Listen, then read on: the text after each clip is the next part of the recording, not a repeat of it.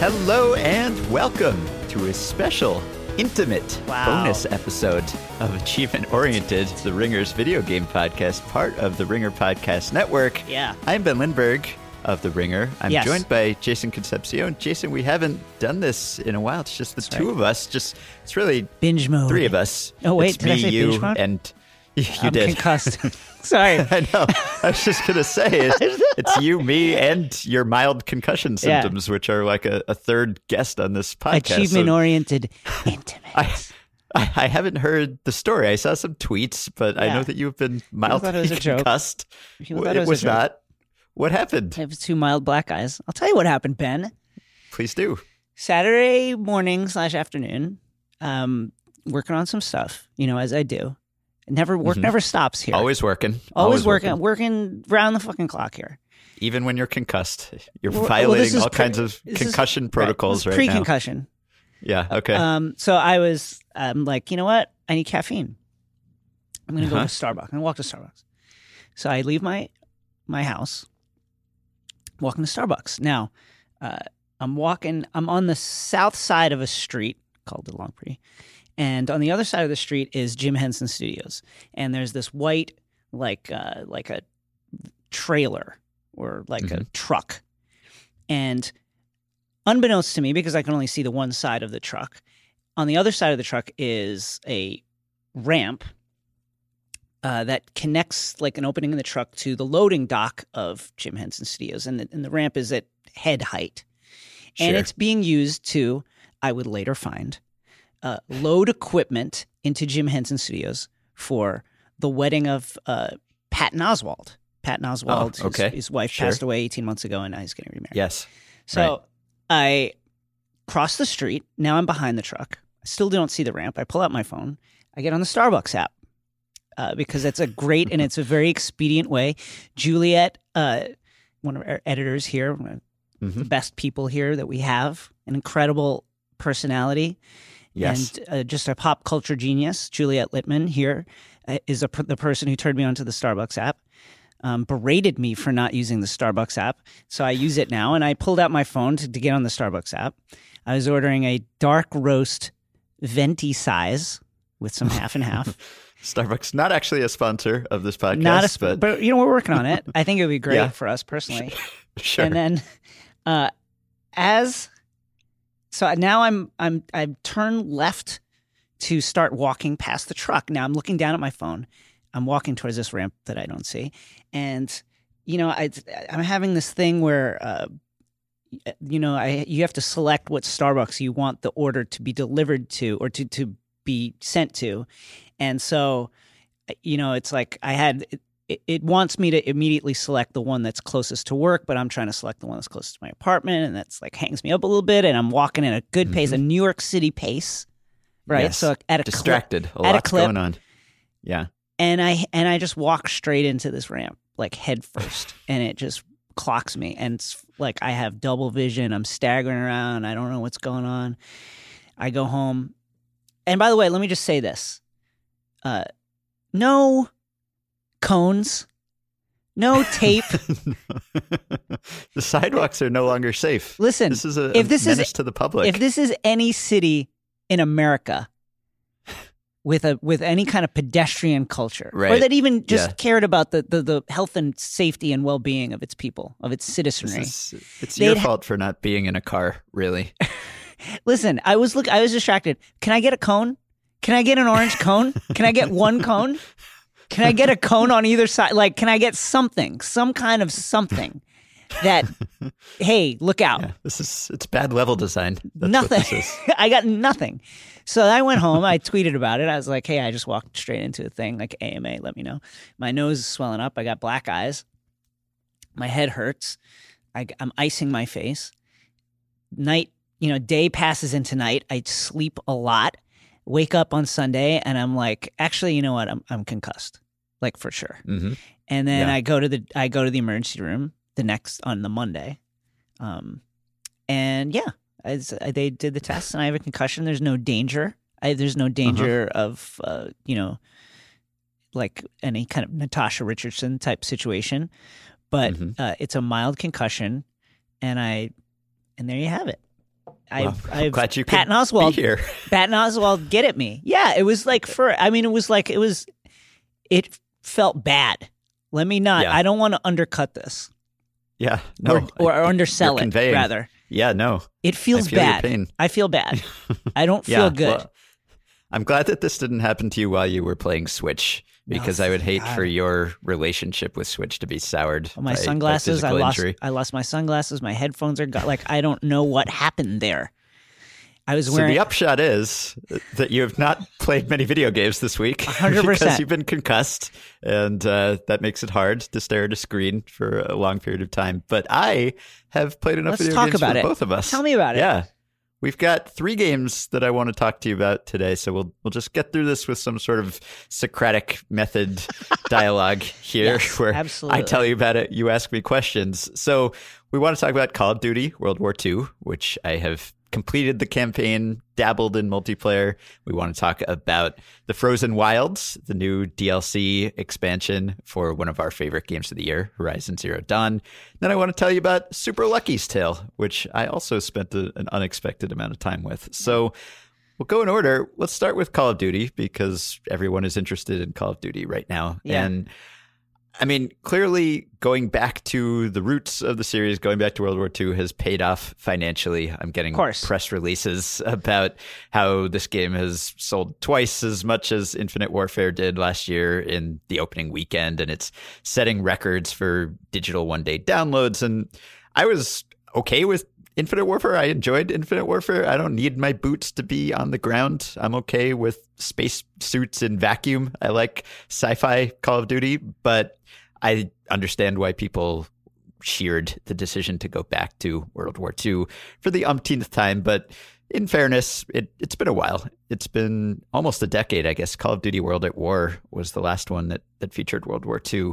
So I played the campaign, and I know that the campaign is not really the main attraction in Call of Duty and Battlefield and games like this for most people. But for me, it kind of is. It's the main event, just because I don't tend to get sucked into online multiplayer shooters all that much. So I enjoy Call of Duty campaigns. You know, they're short. You go in knowing what they are. It's going to take you 6 hours or something, and it's just going to be a blast of intensity. It's going to be like Dunkirk kind of in a video game. It's just going to be an assault on your ears and your eyes, and then it's going to be over, and it's not going to do anything revolutionary, but it's going to look good and sound good and be good.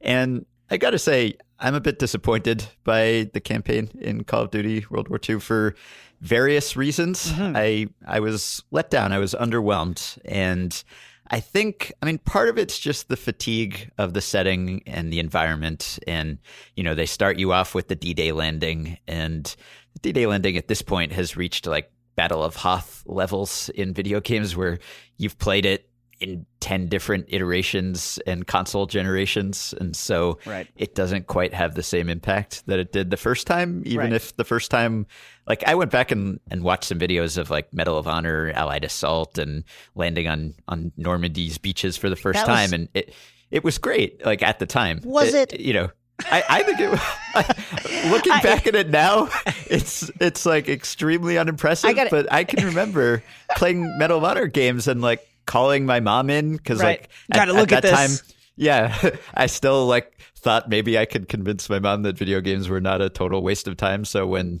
there would be a cool action set piece or something, I'd call her in and be like, look at this, and she'd, you know, nod and walk away. But it doesn't have the same impact for me. I gotta tell you, Allied Assault, I remember the commercial for Allied Assault was like it had the theme music from the end of. Do you remember the Matthew the movie? I'm concussed, guys.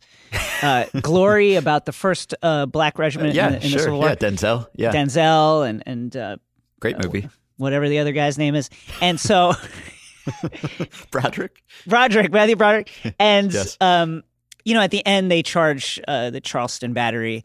And there's this like really pumping soundtrack, and that's the soundtrack they used for the commercial. And it's like, you know, like you're charging the Normandy beaches. And then I remember I booted Allied Assault up, and it was like, the console can only render like 5 guys at a time, right. And there's no one on the beach, and it's I went back and watched a video of it on YouTube, and it's pretty gross now. But I was impressed at the time. Yeah. Anyway, so, I mean, obviously this game looks better than any previous version of this type of game. But to me, like, it has that Call of Duty problem of just being extremely scripted. Yeah. And that's always part of the Call of Duty experience. But for whatever reason, this time, it almost felt like a shooting gallery kind of, where like, guys will pop out, targets will appear, and then they'll disappear. Or it almost reminded me of like a ride at an amusement park, like It's a Small World or something, where you'll just be riding around in some sort of vehicle, and then you'll pause, and some characters will pop up, and they'll talk and interact in some way, and then they'll disappear again.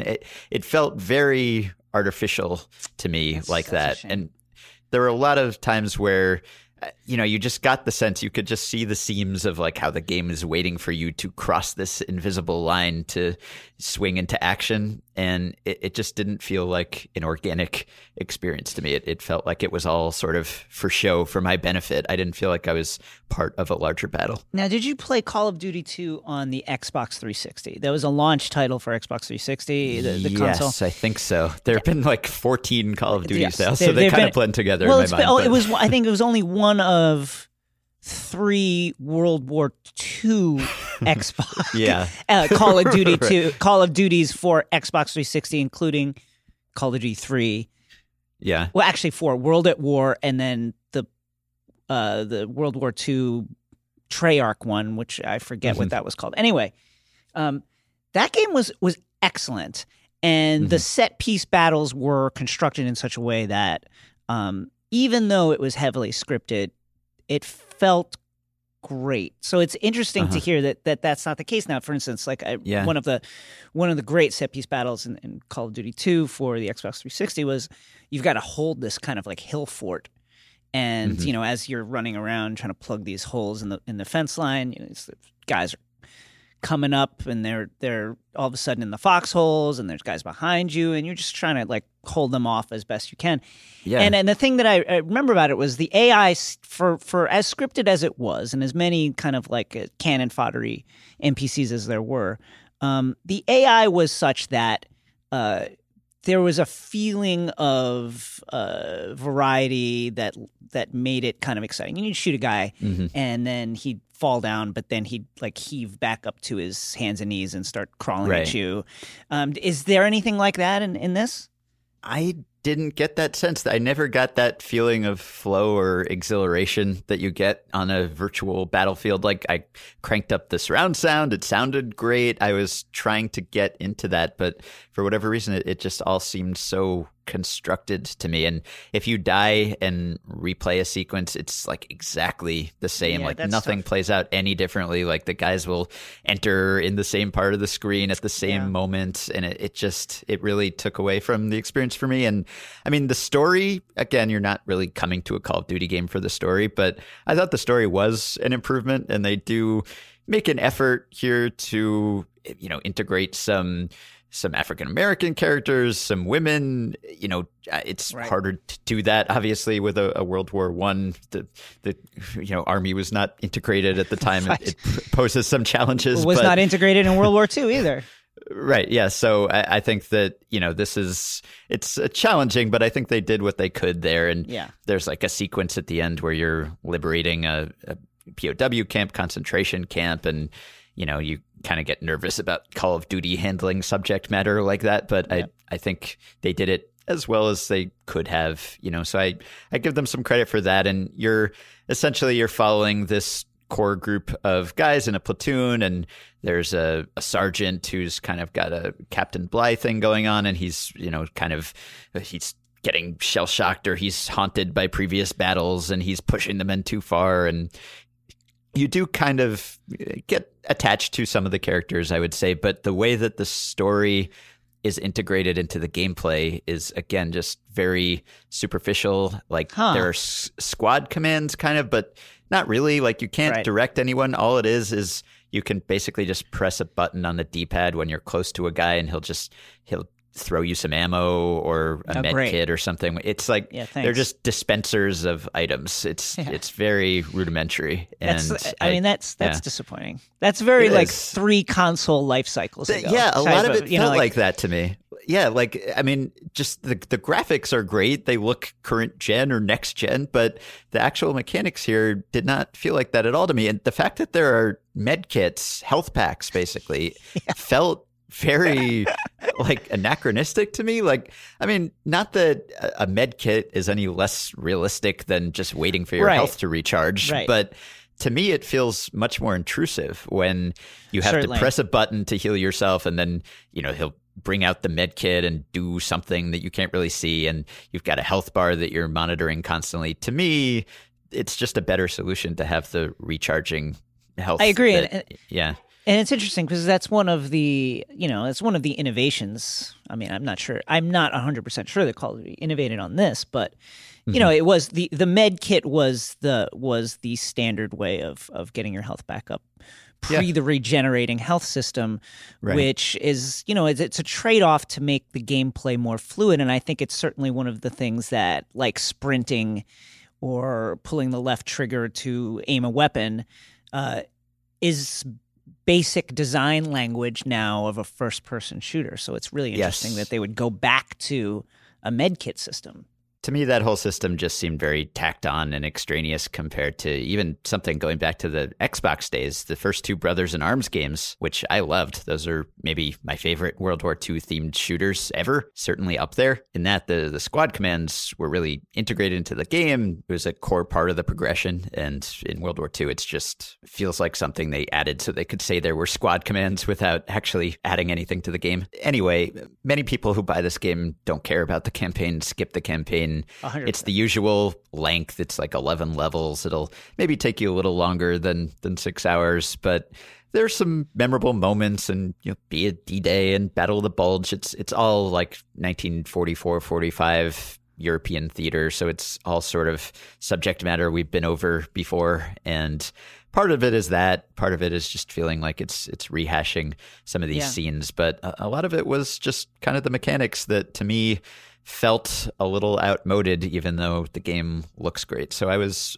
disappointed. It's not terrible, but to me, it just didn't pack the punch I was hoping for. This game, by the way, is developed by Sledgehammer Games, which co-developed Modern Warfare 3 and Advanced Warfare. And I think this is the first Call of Duty game that they've done solo.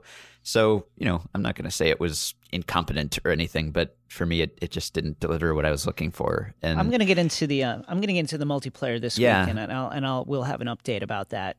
Yes, later on. Yeah. You're a much more experienced Call of Duty multiplayer player than I am. I dipped my toe into it. I dabbled. We got some controllers from a company called Scuff Gaming that makes these esports specialist controllers that I don't need because I'm not actually good at video games, but I wanted to try them anyway.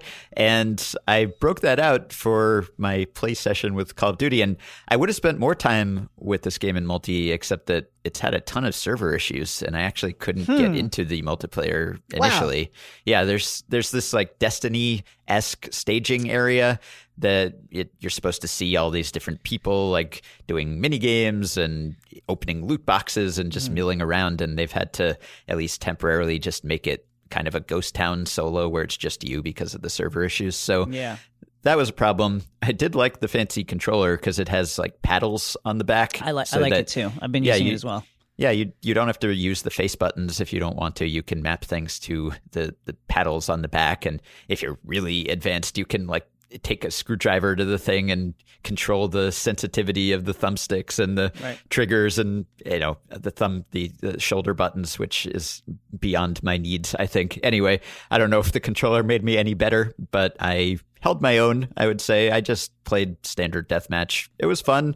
I think that there are some changes here that we can get into once you've spent some time with it, but there's a new mode called War Mode, which is kind of a larger objective-based mode, and then, there are 5 classes. You can choose a class, you can play multiple classes, you're not bound by the class, you can mix and match weapons and loadouts, and so I think that the multiplayer seems to be an improvement over Infinite Warfare. People seem to be happy with that. Here's an interesting question that we can ask someone who actually knows one of these days. But has there ever been a game, AAA shooter type game, or a game with a heavy multiplayer component that didn't have server issues? It's just very interesting to me that, we're now 3 decades into the console, 4 decades into the console era, and 2 decades into the online console era, and it's like no one ever has enough servers when they launch a freaking game. Yeah, I know. It's not. Like I don't understand. I do not understand. Super popular. Yeah, it's literally there's no like Battlefield. Every Battlefield I've ever played, every Call of Duty I've ever played, every single game is like, oh, that's server issues. They'll figure it out like in 2 weeks. I just don't understand. Yeah. Destiny. Why? Yeah. I guess, maybe it just goes back to what we've talked about on the show before, which is just that it's really hard to make games. And yes, I guess that is really the answer. It's probably really hard to test like the massive server load when it's just the developer and some playtesters playing the thing. Maybe there's no way to accurately simulate the demands that come from millions of people playing your game. Right. Maybe it's, in other words, maybe it's something, it's not simply a server issue. It's some kind of architecture issue that it's impossible to even know that this problem exists until you get like 3 million people trying to play your game. Yeah. That said, come on. Yeah. Maybe we're more likely to remember the ones that have these kind of growing pains early. Like if it's just smooth, we might just forget about it. It won't come to mind as easily. But, this is not uncommon, certainly, for this sort of thing to happen. So, yeah. And God, I didn't even mention like there are these heroic moments in the campaign, like special heroic objectives. And it's just basically like a guy will be lying on the ground. He's shot and he'll just be calling out, help, help. Help me. You just have to like press a button to drag him somewhere. And it just, again, it just does not feel integrated into the game at all. It just feels like this thing that's just stuck in there and you're just doing it to cross off a button, and if you wait a little too long he'll just die and stop crying out, and you're just dragging him like 3 feet anyway. It feels very rudimentary. So I don't know. To me the campaign was unsatisfying, but the multiplayer, I think, will probably please people. So we'll return to that once you've spent some time with it. But I enjoyed my brief introduction to it. There's good breadth to it. There's good variety. Of course, in classic Call of Duty fashion, you're going from being a grunt on the ground to being in a tank for a certain sequence to being in an AA gun, being in a fighter even. But all of those elements, the variety was welcome, but you never feel like you're playing a fully fleshed out game in those sequences. So for me, that just almost made the superficiality of it all more stark. So let's take a quick break, hear from a sponsor. Yeah. We'll be back to talk about Diamond Frozen Wilds. Seed Pouch. Yes. What? And Super Lucky's Tale. Any more for you? I'm going to change the name on it? I would have to insist that you change the name. The ball is tipped, and here we are. Tate Frazier, Mark Titus. The game is the same. The name has changed. One Shining Podcast. No more teed up. No longer teed up. We got a cease and desist. Ted Valentine said, I own the concept of teeing people up. So One Shining Podcast it is. And by the way, I should say this. You hear the name for the first time. You heard One Shining Podcast. You're like, I don't think I like it. I promise you'll like it. You'll come to like it. Maybe. Mostly college shoots. That's what Tate and I know best. But we also know other stuff. And guess what, Titus? It's not going to be the two of us. People are going to get sick of us. People We're going to have guests. Are already sick of us. First up, Martha Stewart. Next up, Ashley Judd. Oh, get her on the podcast. After that, we're going to Natalie Portman, maybe. Who is our white whale? Who do we absolutely need? Michael Jordan. So there it is. One Shining Podcast. College basketball season will be here. After the season will be here. One Shining Podcast. Subscribe. Can we get Kid Rock on the podcast? No. All right. So Horizon Zero Dawn. Great game, developed by one of our games of the year, certainly, right? Absolutely. Yes, I think we can say that with certainty. We talked about this when this came out back in, March was it? So it's been a while, and I think when we talked about it on the show, we hadn't even finished it yet, and we both subsequently spent more time with it. And this is one of those games that I think the passage of time has just made me more and more fond of it. Like sometimes you'll like a game and it'll be transient. You won't think of it when you're done with it. And this one, the stature of this game has just grown in my mind ever since I stopped playing it. So I was very happy to have an excuse to go back to it. So this is the first DLC, first expansion for Horizon Zero Dawn. It's called The Frozen Wilds. It is pretty substantial. I would say this is like a Can't wait to play game length DLC. This probably took me, I don't know, somewhere in the neighborhood of 8 hours, I would guess. That's long for you.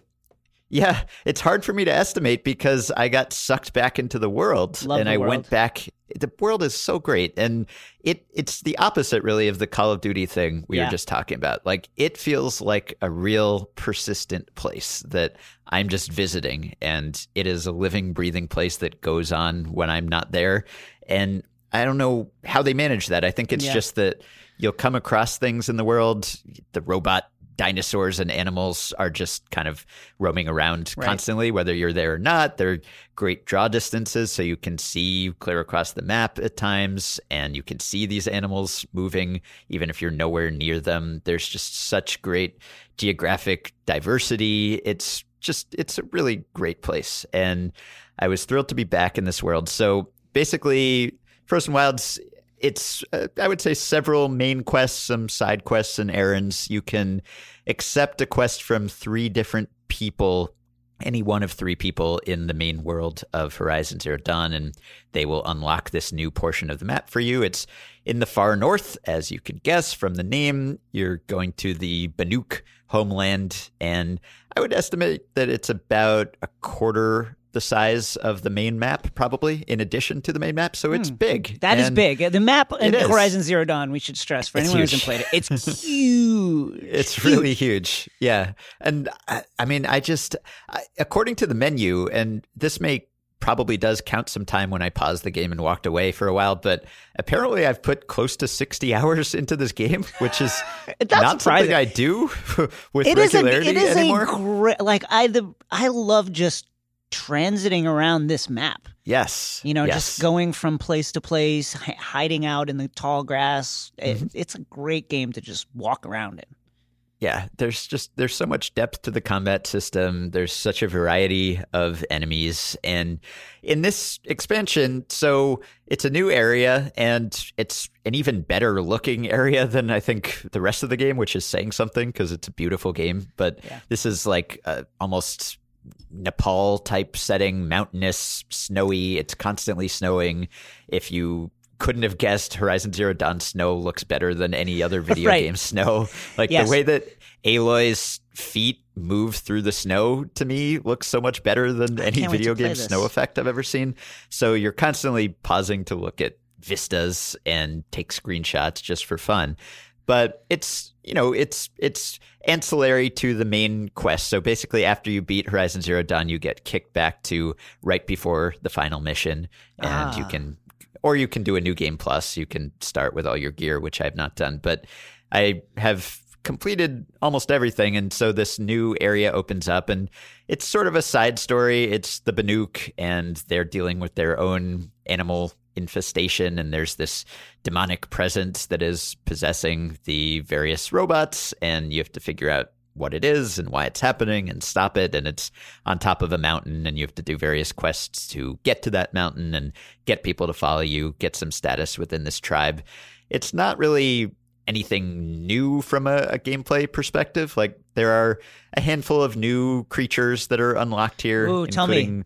Well, there's one called the Fireclaw that, I won't spoil anything, but it's maybe the most powerful beast in this game, certainly up there. And I had some of the most satisfying battles with these Fireclaws of any video game battles I can remember, like just really drawn out, strategic, kind of pulse pounding action where they're just devastating attacks, like ranged attacks, up close melee attacks that can one hit kill you. Enormous, like huge, like probably bigger than any other creature in this game, just dwarfing you. So bigger than that. What's that? I forget the name now of the the sandworm thing. That's just gigantic. I would say Maybe, certainly in that size range. Wow. And with like flaming claws. And you fight one of them as like a boss battle, and then you can take them on in a few other different regions. It's very satisfying battle. And there are new weapons, new armor, new bow, new like flamethrower, ice shooter that you can upgrade. And I did all of that just because it was fun, really. And it's calibrated for a level 34, I think, or maybe a level 30, I believe. The final mission in the game proper is a level 34, and I beat it, I think, somewhere just above that. So this is supposedly for level 30-ish players, but it's pretty challenging, even though by the end of this game, I maxed out the level cap once I was done with this DLC. So I was level 50, but it still felt challenging. At no point did I feel overpowered. And there's some new skill tree items added. Nothing really all that sexy, but just some stuff to spend skill points on. Yeah. And the story, I mean, I really love the story of Horizon Zero Dawn, and maybe I'm kind of grading on a video game story curve here a little bit, but I don't think so. I'm just very into this type of story, like future Earth, ruins of a former civilization, trying to preserve civilization. Like, I've read my Canticle for Leibowitz and all of that type of book, so I am extremely into this story. And Horizon, like, almost unique among games. Like, I look forward to audio logs and text logs. I am trying to find them all. It's a highlight for me. It's actually an incentive to keep going. Yeah, that was really a great part of Horizon Zero Dawn, and just the fact that all the voice logs and the kind of like the what's the other, the text logs, etc. I'm concussed. Excuse me.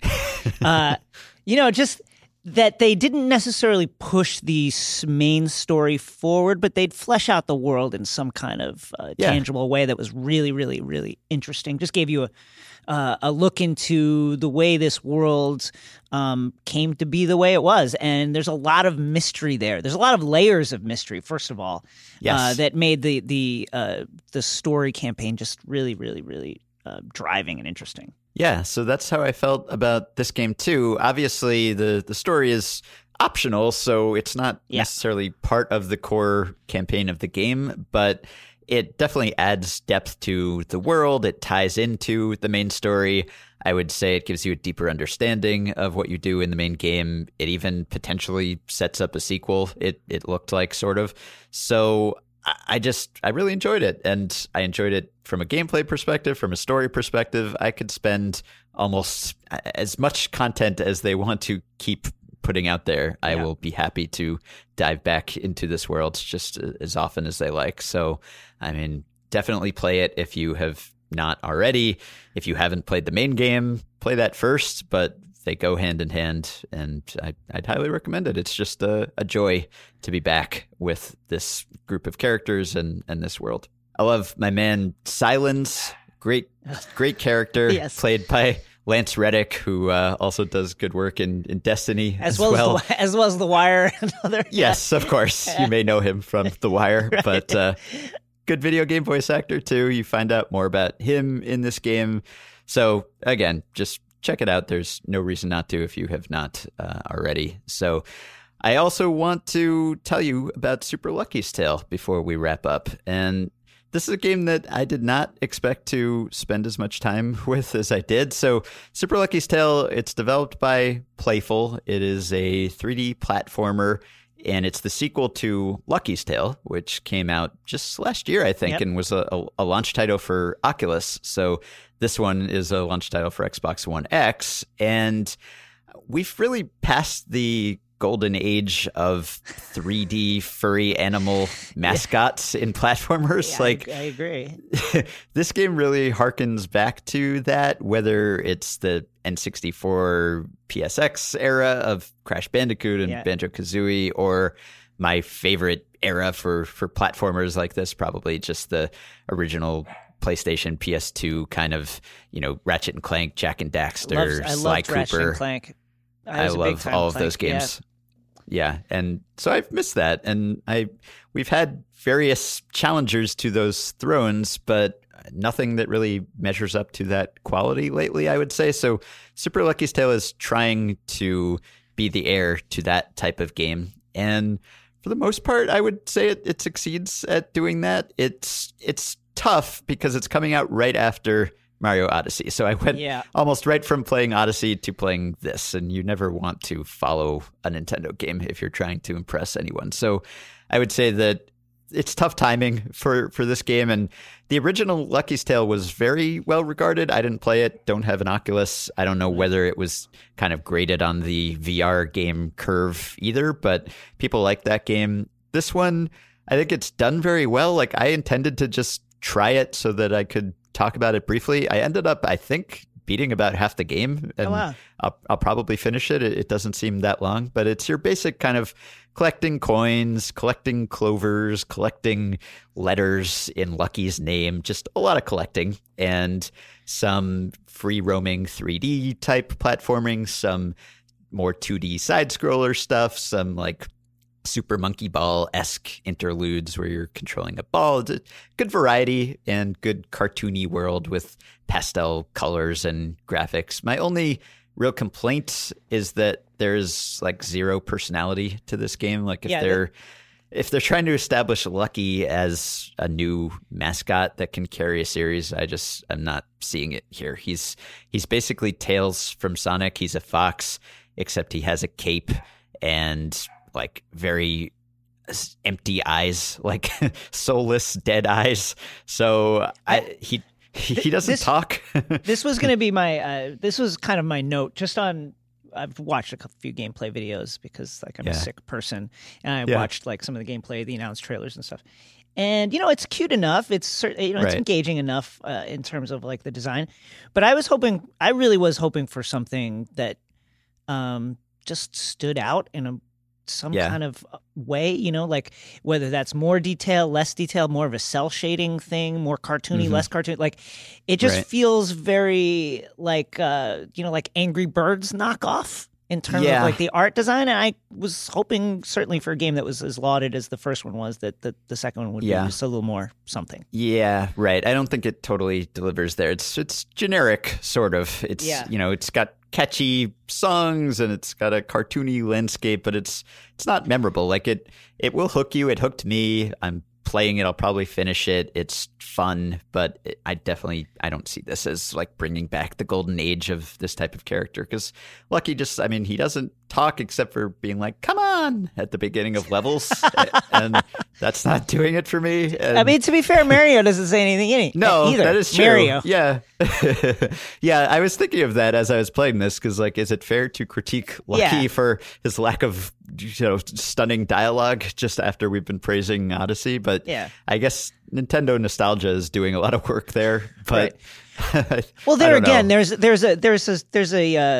just like an artistic style that is very characteristic on its own.